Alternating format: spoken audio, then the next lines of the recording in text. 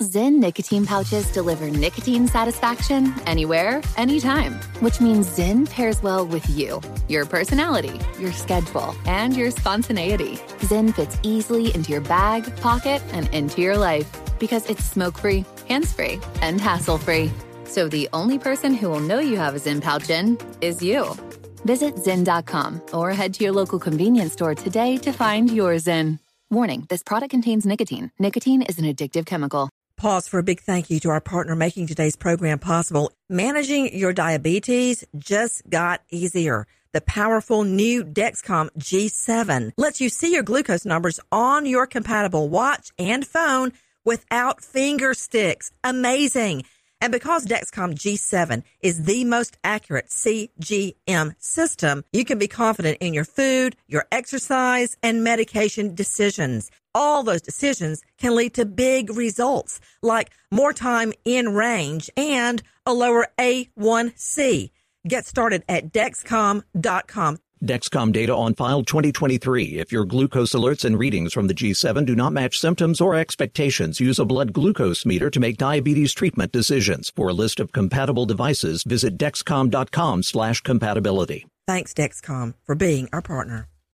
What's up? This your boy Lil Duval, and check out my podcast, Conversations with Unc, on the Black Effect Podcast Network. Each and every Tuesday, Conversations with Unc podcast feature casuals and in-depth talk about ebbs and flows of life and the pursuit of happiness. Unlike my work on stage, I tap into a more serious and sensitive side to give life advice and simply offer words of encouragement, yet remind folks to never forget to laugh. Every Tuesday, listen to Conversations with Unc, hosted by Lil Duval on the Black Effect Podcast Network, iHeartRadio app, or wherever you get your podcasts. Presented by AT&T. Connecting changes everything. This is your moment, your time to shine, your comeback. You're ready for the next step in your career, and you want an education employers respect. So you're not just going back to school, you're coming back with Purdue Global. Backed by Purdue University, one of the nation's most respected public universities, Purdue Global is built for people who bring their life experience into the online classroom. Purdue Global, Purdue's online university for working adults. Start your comeback today at purdueglobal.edu. Everybody's talking about superfoods, nutritionally dense foods, super beneficial to your health. Did you know that beets are one of the most powerful superfoods, loaded with an important nutrient to increase your blood flow and hence your energy? But who wants to eat a pound of beets every day? Now you can get the super benefits of beets in a powerful concentrated superfood drink. Super Beets, made from beets grown to exacting standards and concentrated into superfood crystals. Super Beets promotes the body's natural ability for healthy circulation and increased energy. You want the benefits of a powerful superfood? Call 800-516-0683 or go to nancysbeets.com. With the first order, get an extra 30 days of Super Beets free, plus indicator strips to see how Super Beets works for you. And free shipping. 800-516-0683 or go to nancysbeets.com today.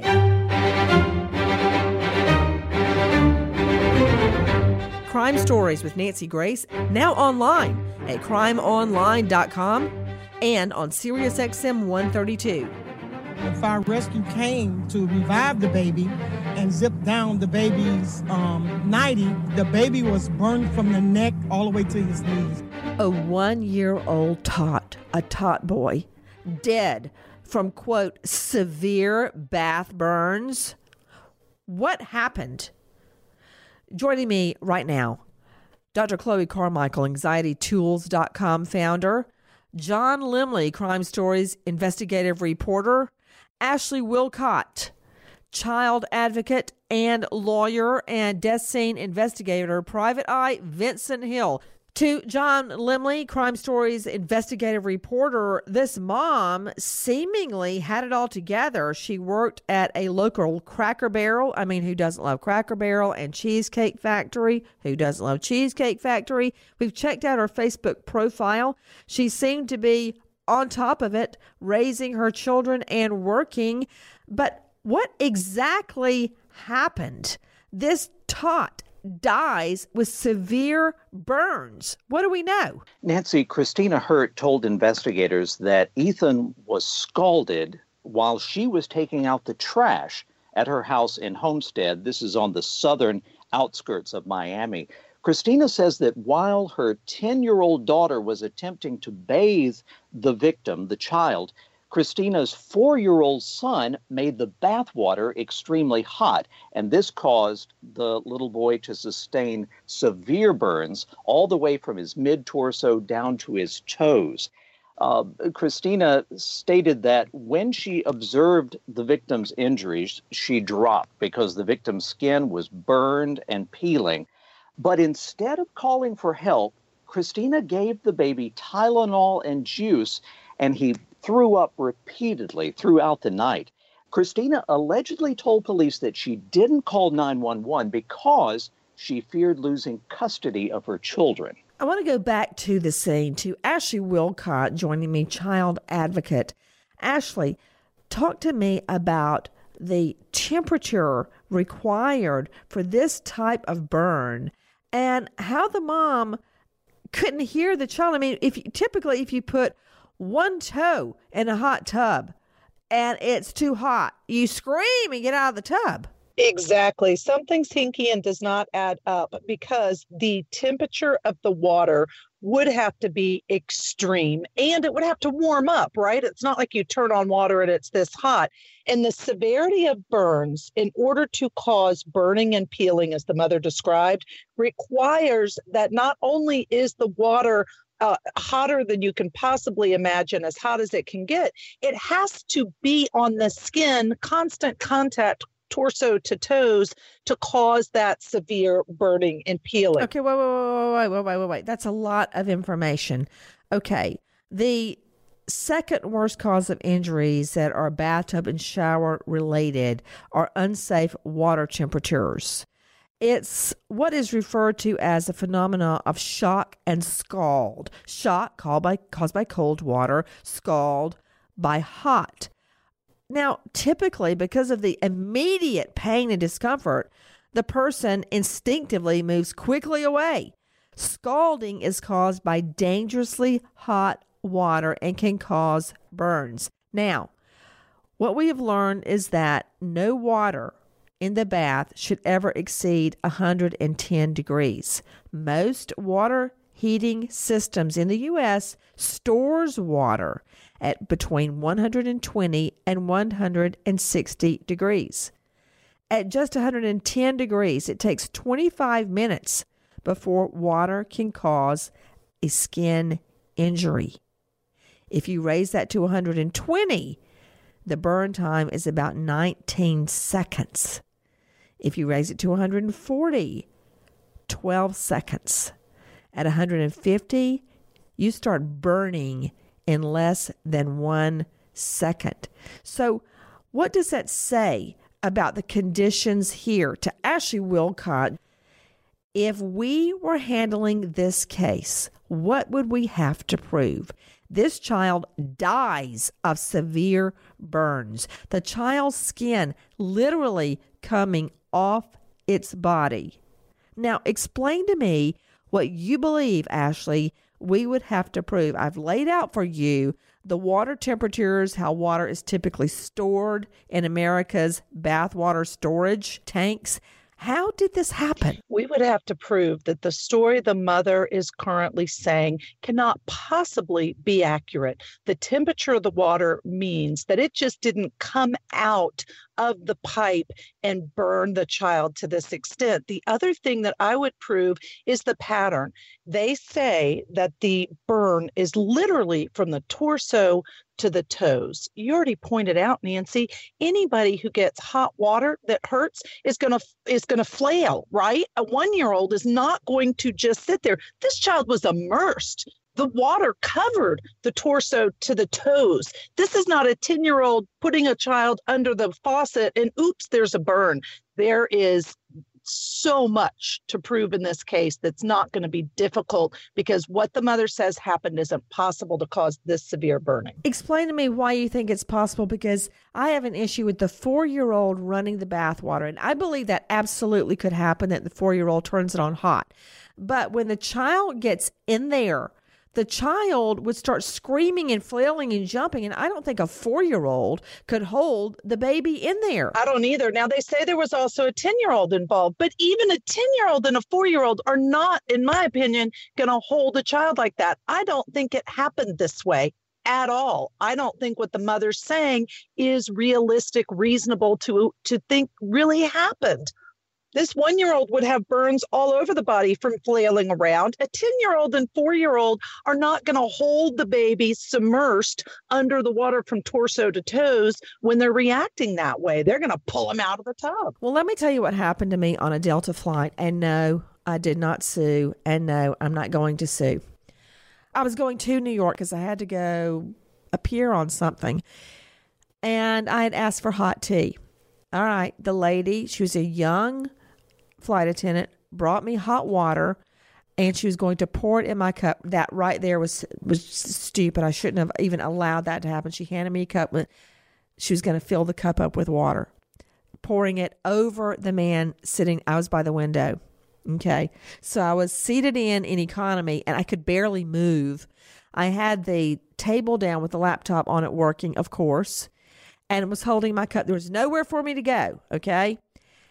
The cup gave way, and it poured down my shirt. I had on a thin denim shirt that one I wear all the time, Ashley.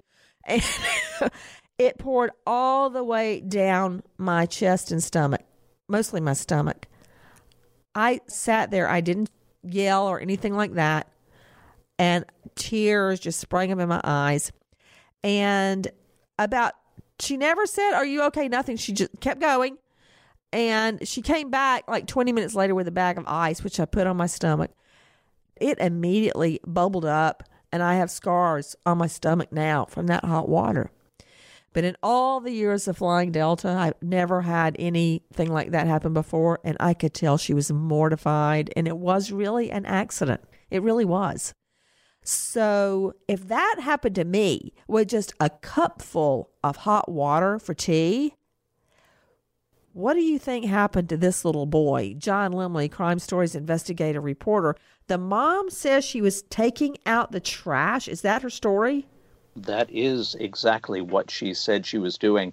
This was at her home, apparently later in the day. And then Thursday morning, after dropping her other children off at school, Christina said that she took her injured son. His name, by the way, is Ethan. Family friends have identified the child. She took Ethan to a friend's home in Goulds, Florida, which is about 10 miles away from her house.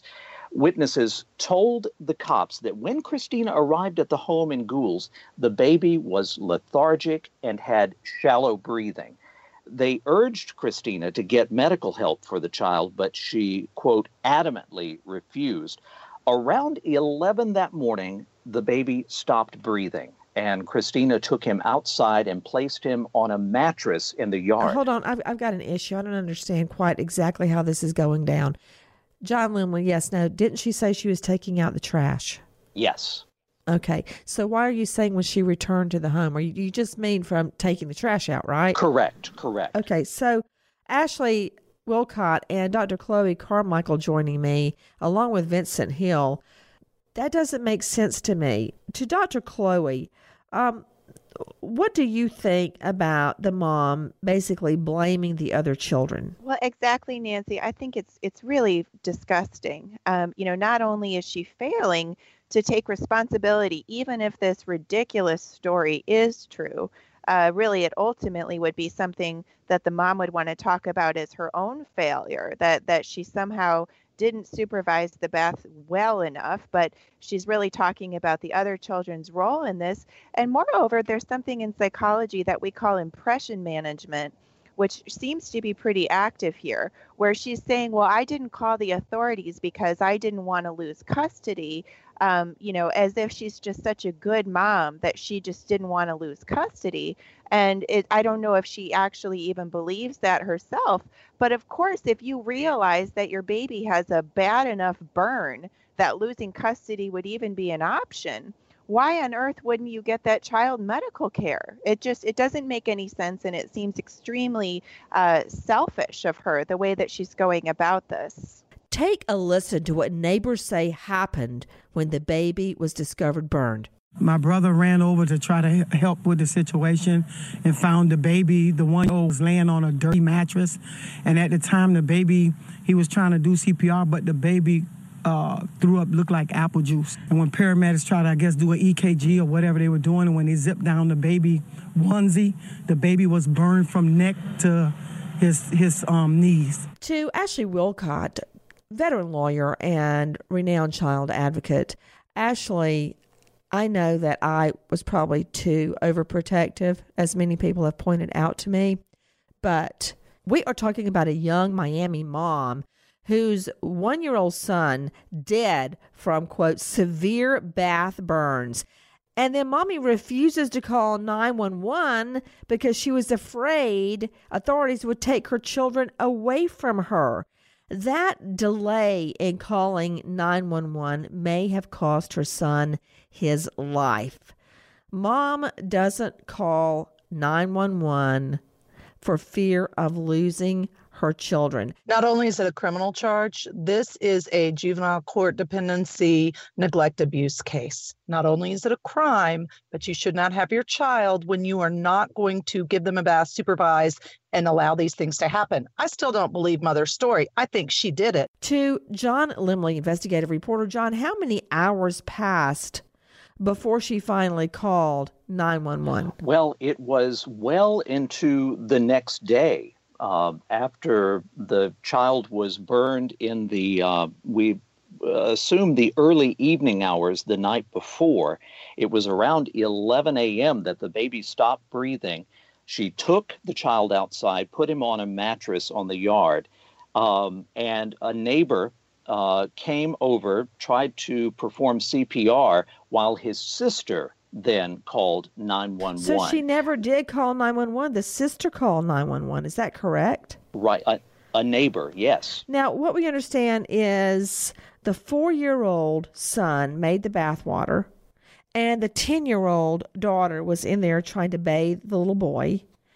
And then the mom says when she observed her son's injuries, she dropped because his skin was burned and already peeling.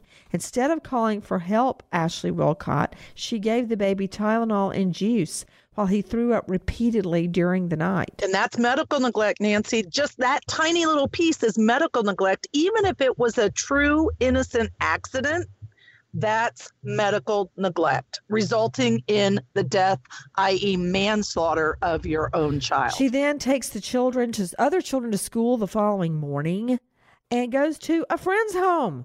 The friends say the baby was lethargic and had shallow breathing. They begged her to get medical help, but she adamantly refused, according to the report. Around 11 a.m., the baby stops breathing. Neighbors tried to give the baby CPR, and when the paramedics came, they pulled down his little zipper on his jumper and say, "Oh my God." The child unresponsive and pronounced dead at the scene. John Limley has been doing some digging on the mom. John, what have you found? Nancy, court records show that Christina has 5 other children and that she previously served 2 years on probation for a 2014 child neglect charge. So she's already been on probation, yet she gets all the children back. Ashley, that is so wrong. It is. And yeah, she was on probation, but you cannot stop monitoring and requiring to do things to prove she can properly care for and supervise her children, which clearly she cannot. If a child is burned, FYI, apply immediate first aid. Dial 911 or in some places 000 for an ambulance if it's severe. Do not use butter, oils, or ice to treat burns. Alan Duke joining me. What do you know about how to avoid this very same thing in your home? Nancy, as the grandfather of 2 toddlers, it's something I think about. I check the Mayo Clinic website, always a good place for advice. Reduce water temperature at the hot water heater on the thermostat to below 120 degrees Fahrenheit. No real good reason to have it hotter than that. And at bath time, aim for water around 100 degrees Fahrenheit. Put your hand in there, and if it's not hot for you, then it should be safe for your child, but do that before you put them in the bath. Avoid hot spills. When you carry drink or hot food, don't carry the child at the same time. You can spill it on them. And watch out, if you've got it on the edge of the table or the counter and there's a tablecloth or a placemat there, they can easily just reach up with their little hands and pull it down on them and burn them. Here's one I'm really obsessed with. Turn the handles of pots and pans toward the rear of the stove. Use back burners when possible so that they don't reach up and pull the pot of hot, boiling water right down on them. And, of course, don't leave the stove unattended. And another one, when you're cooking with a microwave, when you're heating up food, it can be uneven, so it may be hotter than you realize when you're giving it to the child, so be careful about that. And, of course, never warm a baby's bottle in a microwave. I also hear children reaching for curling irons or hot devices, clothes irons. I did that as a little girl. Check your outlets and electrical cords and use fire-resistant fabrics. I want to pause and thank our partner making our investigation into the death of this child possible. It's LegalZoom. New Year's is over, and now it's time to write your own success story for 2018, and LegalZoom can help you with that. Let this be the year you finally launch and run your own business, or rest easier knowing your family's future is secure by you making the right estate plan. As a matter of fact, LegalZoom has been helping people just like us take care of dreams and responsibilities over 16 years. The good news is LegalZoom's not a law firm, but they have the resources to put you on the right path, including advice from a nationwide network of independent lawyers at your fingertips. Whether you want to take your business to the next level or take control of your family's future with an estate plan, LegalZoom plugs right into your life without billable hours like a law firm. Because at LegalZoom, pricing is up front. What a relief. Start writing your 2018 success story at LegalZoom.com now.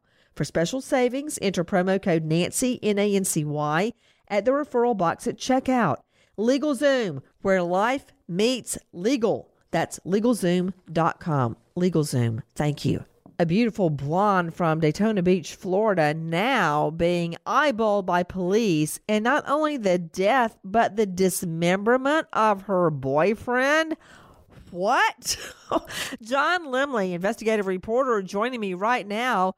What happened, John? Nancy, it had been some time since family and friends had seen Jeffrey Albertsman in Daytona Beach. And finally, Daytona police were called to his residence for a wellness check. And that's when they found Jeffrey's body, or what remained of it. According to an affidavit, he had been shot in the head and the chest, and his arms and legs were missing. Holy moly. All right, Dr. Chloe Carmichael, founder of AnxietyTools.com, New York psychologist. Dr. Chloe, boy, do I need a shrink. Now, this requires not only shooting someone, but then dismembering them. You know how difficult it is, Dr. Chloe, to actually physically dismember a body? It's not like on TV, like on Monk, where you just find a toe here, a finger there in the park in this bucolic setting. It's not like that. It's not even like Dexter, where he lines everything in plastic and everything looks pretty pristine. It is a very difficult thing physically to dismember a human body, but the mental capacity required to actually sever someone's limbs from their torso. Dr. Chloe, what kind of mind does that require? Well, Nancy, yes, it seems to be an absolutely deranged mind. And moreover, the fact that this is coming from a female makes it even more unusual. Obviously, it's unusual in the first place to murder, much less to dismember. But then for a female to be doing that, I've never heard of anything like this, frankly. I want to go back to John Lemley, Crime Stories investigative reporter. John Lemley, what can you tell me about why police went? Well, it had been so long since family and friends had had any contact with Jeffrey Albertsman that finally one of them decided it was worth a call just to have police go and see if he was there, if there was any sign of any crime. And this is when they found his body. You know, to Ashley Wilcott joining me, lawyer and victims advocate. Ashley, that took a lot because, you know, for relatives to actually want police to go there, because time passes very often when I don't see a certain person for a period of days. I don't think anything of it. But in this case, they had an inkling that something was very wrong to the extent they call police. This is an example of trust your gut. And reports indicate that this woman had been in a 10-year relationship with this man. And for her to escalate to the point of actually dismembering her boyfriend, I think there were probably a lot of red flags that she was abusive to this man. You know, and very often we don't see partner abuse, like spousal abuse, happening committed by the woman on the man. But I recall distinctly when I worked at the Battered Women's Center, it does exist. Very often it's poo-pooed.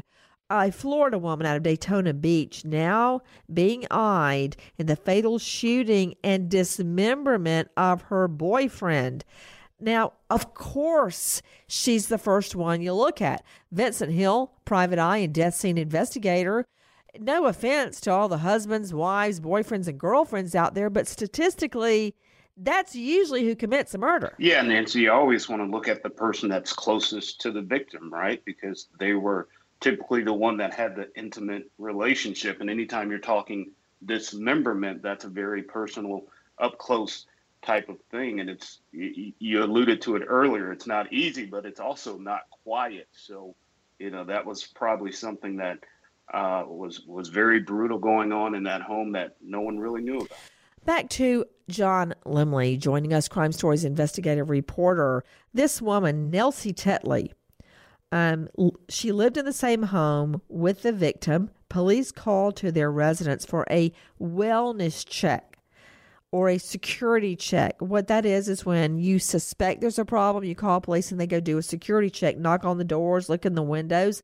They find Albertsman's body, shot in the head and the chest, his arms and legs missing. Now, that's certainly putting perfume on the pig, John Lemley, to say they're missing. It's like, oh, I can't find my car keys. They're missing. His arms and legs were missing. John, were the limbs ever located? Yes, Nancy, but not until 2 more months. 2 months later, the decomposing limbs were found at a fernery. This is a plant nursery that grows ferns in western Volusia County. Whoa. Okay, so they find the limbs badly decomposing by that time at kind of a nursery, and they got DNA results from the crime scene. To Vincent Hill, death scene investigator, I mean, just, you know, map it out in your head. This would require someone that could shoot the person dead and then not be concerned about being caught. They stay in the home long enough to dismember the legs and arms off the torso. That sounds like somebody that lives there. An intruder, if they're going to kill you and leave. They don't want to get caught. They're worried somebody might come in the front door. Yeah, Nancy, it's definitely not someone that broke in for a home invasion or a burglary or anything like that. It's someone that's comfortable in the home, someone that wouldn't look out of place being in the home, someone that could take their time, move parts of the body much later, drive it 20 miles like nothing ever happened. Let me ask you about this. What do we know about the state of their relationship, John? According to the arrest affidavit, Nancy, Nelson and Jeffrey, as we have mentioned, had been romantically involved for about 9 years, but court records reveal that it was a rocky relationship. Nelsie was arrested in October of 2016 after she struck Jeffrey, and she actually told him, quote, "I could kill you tonight if I wanted." She was sentenced to 11 months probation, which she completed in May of 2017. Court records also show incidents where Nelsie allegedly pepper sprayed Jeffrey and even stabbed him. To Dr. Chloe Carmichael, founder of AnxietyTools.com, New York psychologist. Dr. Chloe, why would he stay in the relationship when she had threatened him, had beaten him in the past, had actually stabbed him? It was a minor wound on one occasion. He even took out a restraining order against her, but yet stayed together. Well, Nancy, that's the age-old question is, why do victims stay with abusers? And, there's a lot of theories about that. One of the interesting ways to think about it sometimes is actually an economic theory, which is the theory of sunk costs. So once you've invested so much time and energy and tolerated so much abuse from a person, there's actually a part of you that starts to think that this person must be really special and amazing, or else you wouldn't have invested so much in them. So ironically, the more abuse that you take from a person and the worse that abuse is, the more invested you can actually become in believing that this person must be really special and wonderful. Well, I guess the thinking is, wow, I've already sunk in 10 years into this thing. If I could just get, enter the blank, him, her, to change, enter the blank, what the behavior is, then it would all be great. So you keep on making the same mistake over and over. So, okay, he stays in the home, and then what happens to John Lemley? Well, it's just a matter of months. In fact, 2 months pass between when she completed that 11 months probation and she returned to the home. 2 months later is when his body or his torso was found in the home. This is the real kicker. Isn't it true, John Lemley, that we have now discovered this woman, this lady, Nelsie Tetley, is also suspected, now she is, of being tied to a similar slaying of another boyfriend 10 years ago? Yes, Nancy. It was in Ormond Beach. It happened about a decade before. This is the 2007 case of Michael Scott Lewis. His body, his chopped up body, was found in garbage bags along the Tomoka River. The affidavit, interestingly, notes that Jeffrey Albertsman and Michael Scott Lewis, who were both dismembered, were both done in a very unusual way with the use of a knife, tying these two cases together. Interestingly, Nelsie denied remembering that Michael Scott Lewis, a man she had dated, had been murdered. Take a listen to what the Daytona Beach Police Chief, Craig Capri, has to say. We went out there and were able to go inside the residence, do a well-being check, where we found our victim, Mr. Jeffrey Albertsman, who was deceased. At the time, we found a decomposed body, which was in there for probably about 2 weeks prior to us getting there. And the body had a single gunshot wound to the head, and the body was missing its arms and legs, which was kind of suspicious. We knew that there was a former ex-girlfriend that he had some problems with in the past. He had filed a injunction petition, which never got completed, for protection due to some domestic incidents that he had with the suspect. He was stabbed by her, and there was a lot of violent episodes. Our suspect's name is Nelsie Tetley. She's 67 years old, white female. She was the girlfriend of the victim.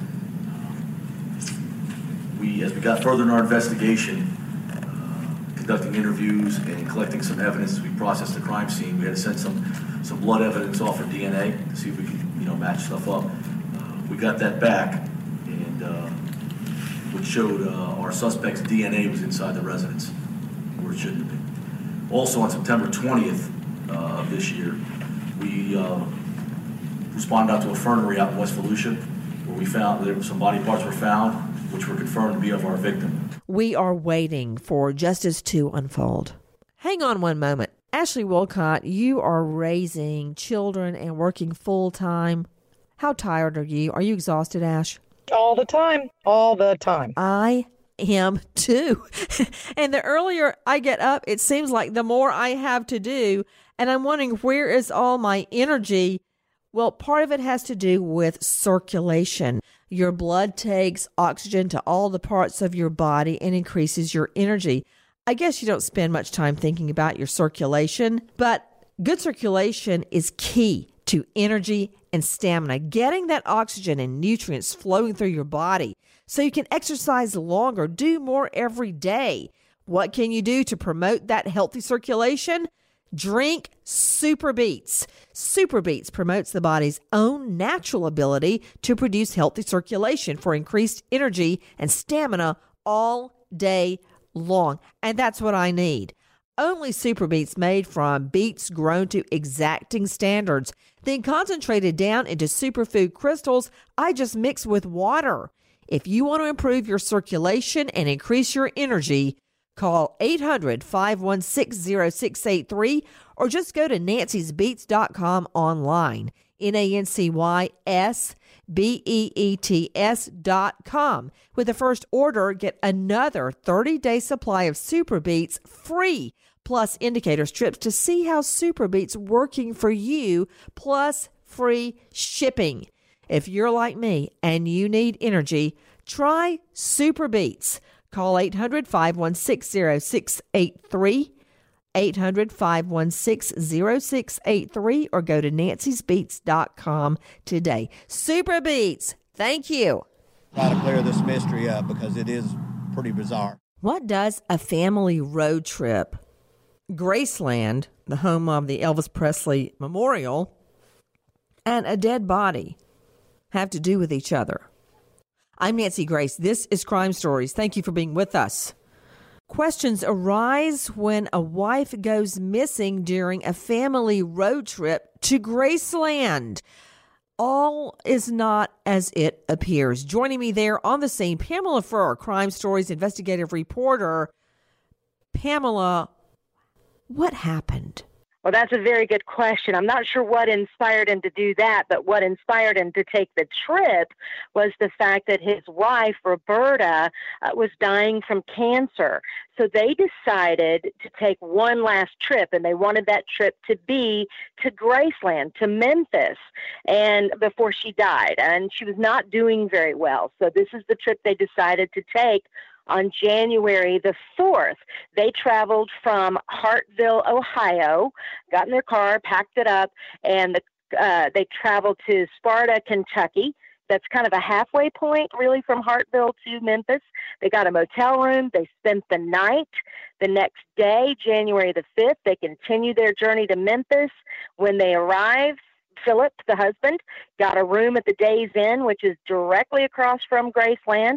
I guess that was going to make it convenient for them to go see wait a Elvis. minute. Whoa. Hold on. Pamela Furr, let me understand something. Sure. Where did they start their trip? They started their trip in Hartville, Ohio. Okay, so does their route make sense? They go from Hartville to Kentucky, I believe you said? Yes, it does. If you want to go from that area to Memphis, you would travel through Kentucky to get to that final destination. And again, a halfway point, they spent the night there in Sparta. Let me ask another question. Pamela Furr joining me from Tennessee on a Tennessee story out of Graceland where the King, Elvis, has his memorial. Pamela, does anybody else confirm the wife had cancer, or are we learning this just from the husband? The brother actually confirmed that she was diagnosed with cancer, the brother of Roberta, to police, that she had been sick. Okay, so being diagnosed with cancer, I mean, I had a melanoma on my leg. So I guess technically I could say I had cancer. I don't really think of it that way because, thank God in heaven, it did not spread, and David did not get the joy of running out and marrying some tramp to raise my children. So I'm still here, okay? But, I mean, how do we know? He says his wife was dying of cancer. Well, that's a good question. I know that you're saying the brother says she had cancer, but yeah, was she dying? Just curious. Yeah. I mean, Vincent Hill, don't poo-poo me. I mean, these are questions I need to know the answers to. Go ahead, Pamela. Yeah, so we fast forward to January the 9th when you have a missing person, and the police in Hartville, Ohio are investigating. Things get bizarre at this point. Philip Snyder. Who said she was missing? Who reported her missing? The brother said, we can't find her. I've been trying to reach her, and she is not answering our phone calls. Philip wasn't answering his phone calls, so he contacted the police, and at that point, the police opened a missing person investigation. Pamela Furr, what happened then? Well, this is where things get bizarre. So Hartville, Ohio police contact Philip and ask him, where's your wife? What happened? And he tells them that she passed away on the trip from Ohio to Memphis. When they got to the Memphis Days Inn across from Graceland, he says, passed away. So he flagged down an ambulance that he saw parked outside of the Days Inn on the street. He tells police that he contacted that emergency person there in the ambulance and said, my wife has died. And at that point, the ambulance took the body and drove away. And he told police at that point he didn't know where his wife's body was. And so that's when he drove back to Ohio and left it at that. That was the first story. So we have the brother of Roberta Snyder calling the Hartville, Ohio Police Department, telling them that his wife was missing. Nobody has any idea where she is. Then the husband, Roberta's husband, explains that his wife died in Memphis. And he pulled over and asked an EMT for help. He claims that his wife was taken to an unknown location after paramedics confirmed she is in fact dead, and that is what he told them. What happened then? With me, Pamela Furr, there in Tennessee, Crime Stories investigative contributing reporter. I don't understand. Couldn't they locate her from the EMT ride? I mean, to Vincent Hill, death investigator. Vincent, when you take a ride in an ambulance, isn't that always documented? Absolutely, Nancy. It's documented. It's dispatched. The dispatcher records the pickup location, the drop-off location. So all of those records should have been known to the other EMTs that this man approached and said, hey, I can't find my wife. She was taken away, but I don't know where she is. I recall distinctly the one and only time I recall being in an ambulance. I was pregnant in Florida. We thought that I was giving birth even more prematurely than I did. And I had a very long 1-hour ambulance ride with an EMT named Elvis who had one eye. That's what I remember. And, you know, he was awesome. And I remember it to this day. And I'm sure there's a record of it. So what I don't understand, Pamela Furr, you just heard our death scene investigator, Vincent Hill.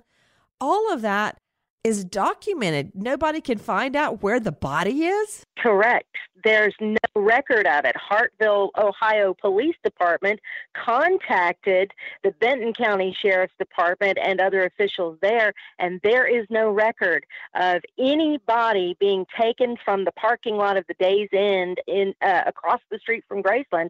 There's no record of it. There's no police report. There's nothing, and it's been investigated. So Philip wasn't exactly telling the Hartville, Ohio Police Department the truth. And things even get more bizarre after that.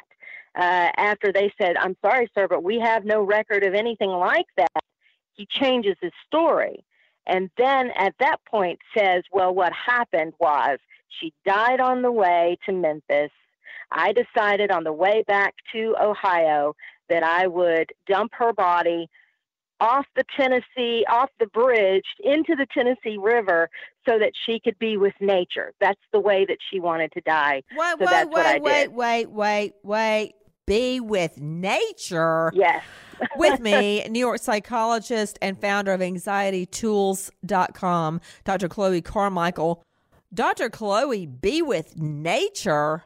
Yes, Nancy, I hear it's pretty implausible. At the same time, I just have to understand that this is a husband who perhaps potentially may have lost his wife, who certainly it sounds like appeared to realize that it's not okay to, put a body into a river to be with nature, even if the person did have cancer. At the same time, if it is true that his wife had cancer, it would be an extreme trauma, a terrible loss. Sometimes the spouses even actually come up with these plans together, that one of them wants the other person to help them in an assisted suicide. So I think the only thing that we can really see clearly here, at least from a psychology standpoint, is that this man is either confused or in shock or is deliberately covering something up. Well, it just gets crazier and crazier. We are talking about a wife and her husband, a family road trip. They decide they want to go from their home all the way by car to Graceland and celebrate Elvis Presley. Well, somehow en route, his wife or her body disappear. He claims she passed away by natural causes on the trip once they finally make it to Memphis. And he flags down an ambulance, an EMT he sees parked, and they take her, and he has no idea where she's been taken. But then suddenly the story changes, and he conducts his own funeral and throws her over an overpass to be in the Tennessee River, to be back with nature. Okay, Pamela Ferd joining me there in Tennessee. Pamela, what happened then? Well, at that point, that's when the Benton County Sheriff's Department has decided to get involved, because if there's a dead body that's been thrown into the Tennessee River, they have to investigate, because you can't do that. So at this point, they are looking for this body. So far, they've found nothing. And so far, there's been nobody in Memphis. So she's still missing. So the investigation continues. And I also want to add, Roberta Snyder's brother, who reported her missing, says that Philip, the husband, told family members that she died and he left her ashes in Tennessee. So there's actually 3 different stories at this point coming from Philip Snyder. After speaking with Philip Snyder and EMS companies, hospital and medical examiner offices in the Memphis area, police determined no women matching Roberta's description had been there. And I'm looking at a picture of her right now. She looks pretty good to me. She doesn't actually even look sick. Now, according to the brother, her brother, she was battling cancer. But battling cancer and dying from cancer are 2 very, very different things. I'm looking, Jackie, look at this picture of Roberta. She looks fine as a fiddle to me. She's doing a kind of an over-the-shoulder look, clutching her little pocketbook. Look at this.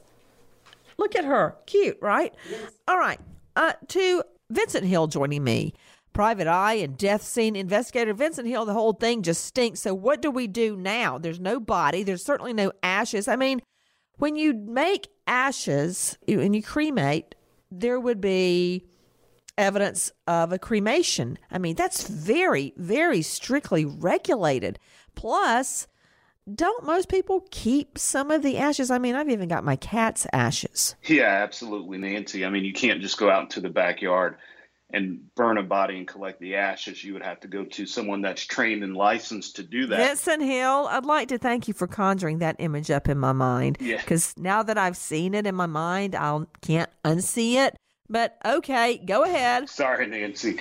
And the whole thing about he wanted her to be with nature. As an investigator, when I hear someone's dumped in the water, it tells me you're trying to hide evidence. And the thing about the truth... Not that you want them to be with nature. You're trying to hide their body, for Pete's sake. And the thing about the truth, it doesn't change, right? So why is this guy's story changing so many times? The truth does not change at all. It's the same story every time. Phone records, credit card data, GPS info is now being investigated to hopefully get a little bit of a more detailed picture about what happened to Roberta.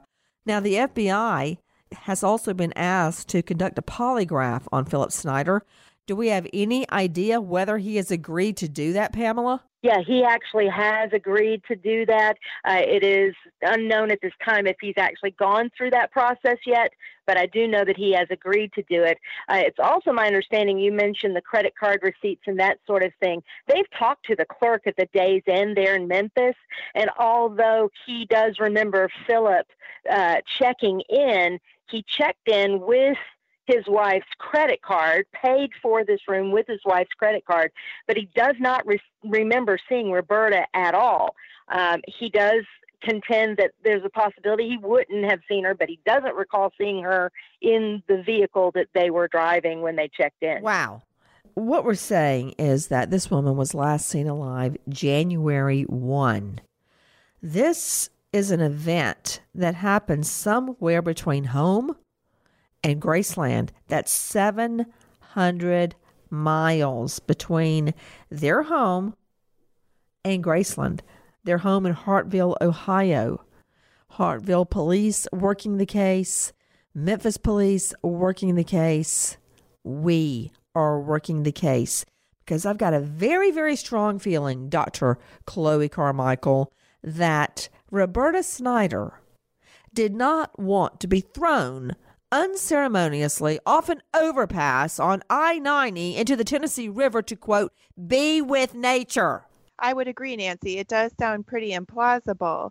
I'm just trying to understand the motivation and the mental clarity of the husband when he did this, because I do think psychologically that's an important distinction. Take a listen to what the Benton County Sheriff has to say. This is Kenny Christopher. Listen. He said to have wrapped her body in plastic and disposed of her body over this bridge here. According to what he's telling authorities there is that she passed away somewhere in Kentucky on the way to Graceland, and he continued on with their journey. We flew up and down the river channel for about 8 miles north of here where the river's flowing, and we found nothing. For anyone that has information regarding the disappearance of Roberta Snyder, please call Benton County Sheriff's Department, 731-279-4280, 731-279-4280.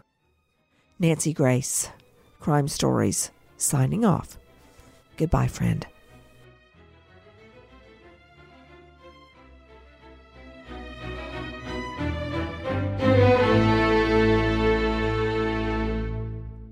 Pause for a big thank you to our partner making today's program possible. Managing your diabetes just got easier. The powerful new Dexcom G7 lets you see your glucose numbers on your compatible watch and phone without finger sticks. Amazing. And because Dexcom G7 is the most accurate CGM system, you can be confident in your food, your exercise, and medication decisions. All those decisions can lead to big results, like more time in range and a lower A1C. Get started at Dexcom.com. Dexcom data on file 2023. If your glucose alerts and readings from the G7 do not match symptoms or expectations, use a blood glucose meter to make diabetes treatment decisions. For a list of compatible devices, visit Dexcom.com/compatibility. Thanks, Dexcom, for being our partner. From BBC Radio 4, Britain's biggest paranormal podcast is going on a road trip. I thought in that moment, oh my God, we've summoned something from this board. This is Uncanny USA. He says, somebody's in the house, and I screamed. Listen to Uncanny USA wherever you get your BBC podcasts, if you dare.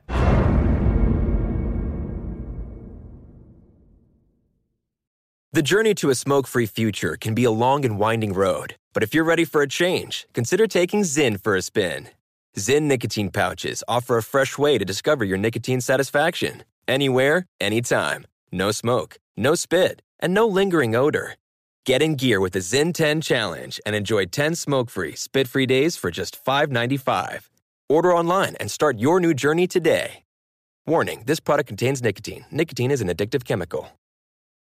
Xfinity has free premium networks for everyone this month, no matter what kind of entertainment you love. Addicted to true crime? Catch killer cases and more spine-tingling shows on A&E Crime Central. Crave adventure? Explore Asian action movies on Hi-Ya. Searching for something extreme? Check out skating, snowboarding, and more on Fuel TV Plus, the global home of action sports. And find crowd-pleasing bops on iHeartRadio's Hit Nation playlist. There's new free shows and movies to love every week. Say free this week in your Xfinity voice remote.